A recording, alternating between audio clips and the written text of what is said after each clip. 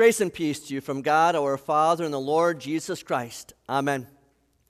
My dear Christian friends, because our Wisconsin Lutheran School is divided up into 3 campuses, it's difficult to have all the kids together. And yet our faculty and our staff work hard to get the students together as much as possible. And they did this last Friday with their first Friday Fall Fun Day. That the students were all here, 170 plus students, divided into 10 color teams. And then they met together for Bible study, crafts, and other activities. And then they spent a beautiful 60-degree sunny fall day down the road at the park on West Boulevard. And they did their outside activities there. And it was great seeing the older students, the 7th and 8th graders, taking on leadership responsibilities with the little ones. I walked around at 2 o'clock and was looking for my wife, found her in the 2nd grade classroom, and I also found a kindergartner all curled up on the floor. And then when it was time to come back and to hear one of the 8th graders taking his hand and leading him here. But I think what was the greatest part of the day was sitting here in chapel with the entire sanctuary filled up with those 170 plus students and the little ones out singing the older ones and singing the Gloria and the Te Deum like we sing today. We are called to strengthen the faith of these little ones. It is our calling as pastors, teachers, parents, grandparents, godparents, and fellow Christians to protect these little ones from those who want to cause them to sin. And our little children need protecting. It seems as if the gates of hell have opened wide to dispense all kinds of deviant and degenerate doctrines. Critical race theory in schools, woke indoctrination in curriculum, the transgender agenda in media, the gay and lesbian agenda in social media and in everything else, in Hollywood, the drag queen story hours in our libraries, TikTok and Instagram specifically targeting little children for addictive behaviors. And as Christians, we rightly see that there are those who are grooming children for these doctrines, these teachings that are straight out of the pits of hell. That the evil in this world is attempting to cause our little ones to sin. And Jesus has some very strong words for those who do this. He says, temptations to sin are sure to come. But woe to the one through whom they come. It would be better for that person if a millstone would be hung around his neck and he would be thrown into the sea than for him to cause one of these little ones to sin. A millstone is a huge, round, flat stone that is used for crushing wheat and other grains.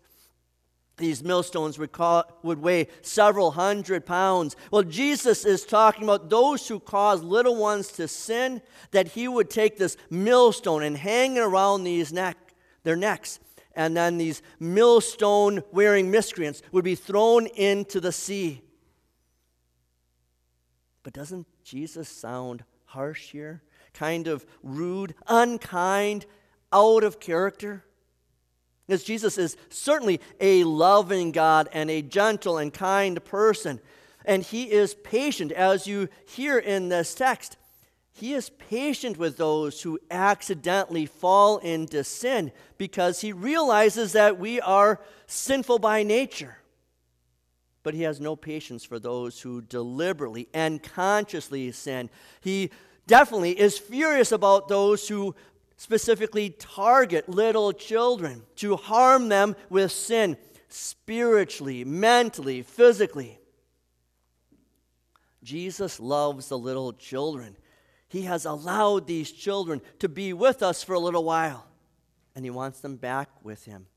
And so he wants us to bring them to faith, to bring them to church, to be baptized in him, to grow in faith in him, to pray to him, respect him, love him, worship him, and then to be with him eternally in heaven.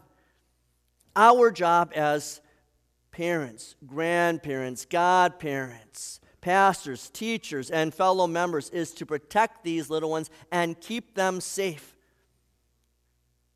A rancher in South Dakota was lamenting to his new pastor one day about what had happened the night before. He told his pastor how some coyotes or a pack of wild dogs had attacked his flock and slaughtered 40 of his lambs. This new pastor, who had just come from the big city, seemed to ask what was a logical question, asking, "Well, I'm sad that they've killed 40 of your lambs. How many of your ewes and rams did they attack?" The rancher refused to roll his eyes, and he politely and kindly explained to his pastor, "Pastor, you should know that coyotes or wild dogs, they will never, ever attack an adult sheep as long as there are little lambs that they can go after."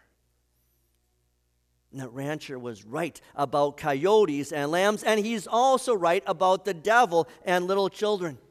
The roaring lion of Satan, the coyotes of the world, the wild pack of demonic dogs, they are after our little children. They find them irresistible because they see that children are so trusting and kind and naive. The dark and damned forces of this world know that if they can bring children down, then these initial inroads may have lasting, even everlasting outcomes. To spiritually slaughter these little ones, that is their goal for their evil. And Satan includes human adults in this cause. And so Jesus is not playing around about putting a millstone necklace around these people. This is not an empty threat. He is serious. There are consequences. The day will come to those who attacked his little children that they will call for an end that will not come, to the unquenchable fires of hell. When I've been on the bike trail here in Racine down through Kenosha, and as I'm biking, I see parents with their little children walking alongside them hand by hand or pushing them in the stroller. And when a person with a dog walking along comes by and that dog barks at the children or even lunges a little bit, the parents instinctively will put themselves in harm's way between their children and the dogs. They will get themselves in a defensive position because that's what parents are called to do. And that's what all of us are supposed to do with the children in our care. But unfortunately, that's not the case. We see parents who lovingly and religiously strap their children into the safety seats in their cars, but aren't religiously also bringing their children to sit in the safety of the seats of church. We see parents who have a great concern when their children are ill and then take them to the doctor, but do not see that spiritual ill that is inside of their children and then give them a healthy dose of Jesus by bringing them to the great physician of body and soul. We see grandparents who lovingly feed their grandchildren, but do not feed their grandchildren with Jesus and his word when they are in their care. I see godparents who proudly stand at the baptismal font to make their vows of faithfulness, of raising their godchildren in their baptismal faith, but then to not carry out those vows of reminding their godchildren of what happened at that font. We see caregivers care enough to read stories to their children, but not include in those stories the true tales of a father who loved his children enough to give up his one and only son to be their Savior. We see families who are exercising their bodies at athletic events, but not exercising their faith by coming together as a family for worship and Bible study and Sunday school. We see parents who are diligently checking over their children's homework, but not also diligently checking over their children's phones for social media, text, music, internet searches, or viewing habits. As we sang a few minutes ago, Brothers, sisters, let us gladly give to God all our best. Together, we gather together as brothers and sisters in the faith in protecting our children's minds, bodies, and souls. All of us in this church, whether they are our children and grandchildren or whether they are in the children in our church and school, we dedicate ourselves to protecting and preserving these little ones who have been entrusted to our care for such a short time. The Lord has called us to help in teaching these children so that they can stand up to temptation, to stand alongside of their rescuer and redeemer who stood up for them. But all of us know how hard this is. Protecting our little ones from the devil and his temptations, from the world and its attractions, the children from their own sinful weaknesses. It's impossible, it seems. How can we ever do this on our own? We can't. And that's why we join with those first disciples in crying out to Jesus, increase our faith. Because this kind of diligence for our little ones, this takes a strong faith, an enduring faith, a heroic faith. And so we cry out, increase our faith, supersize us. But then Jesus says, if you had faith like a mustard seed, you could tell this mulberry tree, be uprooted and planted in the sea, and it would obey you. Now, Jesus isn't saying that we should desire only a small faith. But he is saying that if you have that small faith, but it is placed in the right place, then you can do great things. Then you could move mulberry trees if God wanted you to move mulberry trees. Faith is as great as the object that you believe in. And so even a faith that is as tiny as a small mustard seed, as long as it is connected to Jesus, is able to exercise Jesus' divine, devil-crushing, death-destroying, grave-opening, life-redeeming power. To us, faith seems like a volume knob. It's big or small, strong or weak, loud or soft. But God sees faith as an on-off switch. That as you have that faith, that when that faith is on, that will carry you through the darkest and scariest of times. Because we are rightly afraid of these millstone-wearing predators that are out there looking to harm us and our children. And so we need to have a faith to protect those children. And you can have a 5,000-watt faith. And yet, if it's not plugged into a source that works, if that outlet doesn't work, your faith doesn't work. Your 5,000-watt faith doesn't shine. But if you have faith as small as a 15-watt bulb, and you're in the darkest room possible, and yet you are plugged into a power source that works, that 15-watt bulb, it shines brightly in that dark room.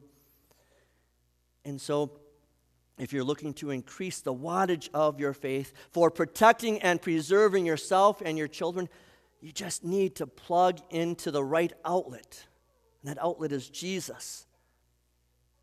And that's what we do here week to week. We plug into Jesus. Have you ever thought about why we sit the way we do in our sanctuary, that we don't sit in a circle looking at each other? Instead, we sit the way you do so that you are looking forward to the altar, the symbol of God's presence, that He is here with you. You sit here in this sanctuary looking forward at the stained glass window, remembering that Jesus is your good shepherd who laid down His life for you, that you as adults are the sheep gathered around His feet. Little ones, you are the lambs that are in His arms for safekeeping. And He gives you that promise that's there as well. If you're in Jesus' hands, no one and nothing can snatch you out of His hands. You see the font, where instead of Jesus drowning us because we have a millstone around our necks, He takes that millstone away from us. He puts it on Himself. Instead, He does still drown you, but He drowns your sinful nature in those baptismal waters. there at the altar. God doesn't demand that you come forward in service to him. Instead, he comes in service to you as he serves you with his own son's body and blood that is really present in that bread and wine for new life and forgiveness and salvation. You see, the processional cross, where you don't come with a strong faith and tossing around mulberry trees. Instead, you have faith in the strong one who put himself up on that cross, was crucified for you, so that through his crucifixion he could step down and crush the head of the strong one and bind him up forever in hell. Jesus rightly warns, watch yourselves. Brothers and sisters, the roaring lion of Satan, the coyotes of the world, and the demonic pack of dogs of this world are after you and your children, but especially after your children. But you are God's designated defense against these predators. I encourage you, all of heaven urges you. Jesus Christ gives you the calling. Stand up for these little ones. Do what is right, not what is fashionable or easy or expedient. Connect yourself and connect them to their Savior. Put them into the arms of their shepherd for safekeeping. Grow their childlike mustard seed faith. Avoid leaving them ever unprotected. Give them that faith in Jesus, even if it is that small as a mustard seed in Jesus Christ. That small faith is enough to give them repentance, even if they commit the same sin 7 times against you in the same day. That seed of faith that is strong enough to allow them to forgive you and others when they are sinned against 7 times in the same day. A faith that is strong enough to serve their Lord and Savior. Yes, Jesus may sound harsh when he is talking about millstones and mustard seeds, but that just shows his passion. He is passionate. He is serious about little ones. We cannot leave them alone. So exercise Jesus' almighty power by continually to pray, Lord, increase our faith. Amen.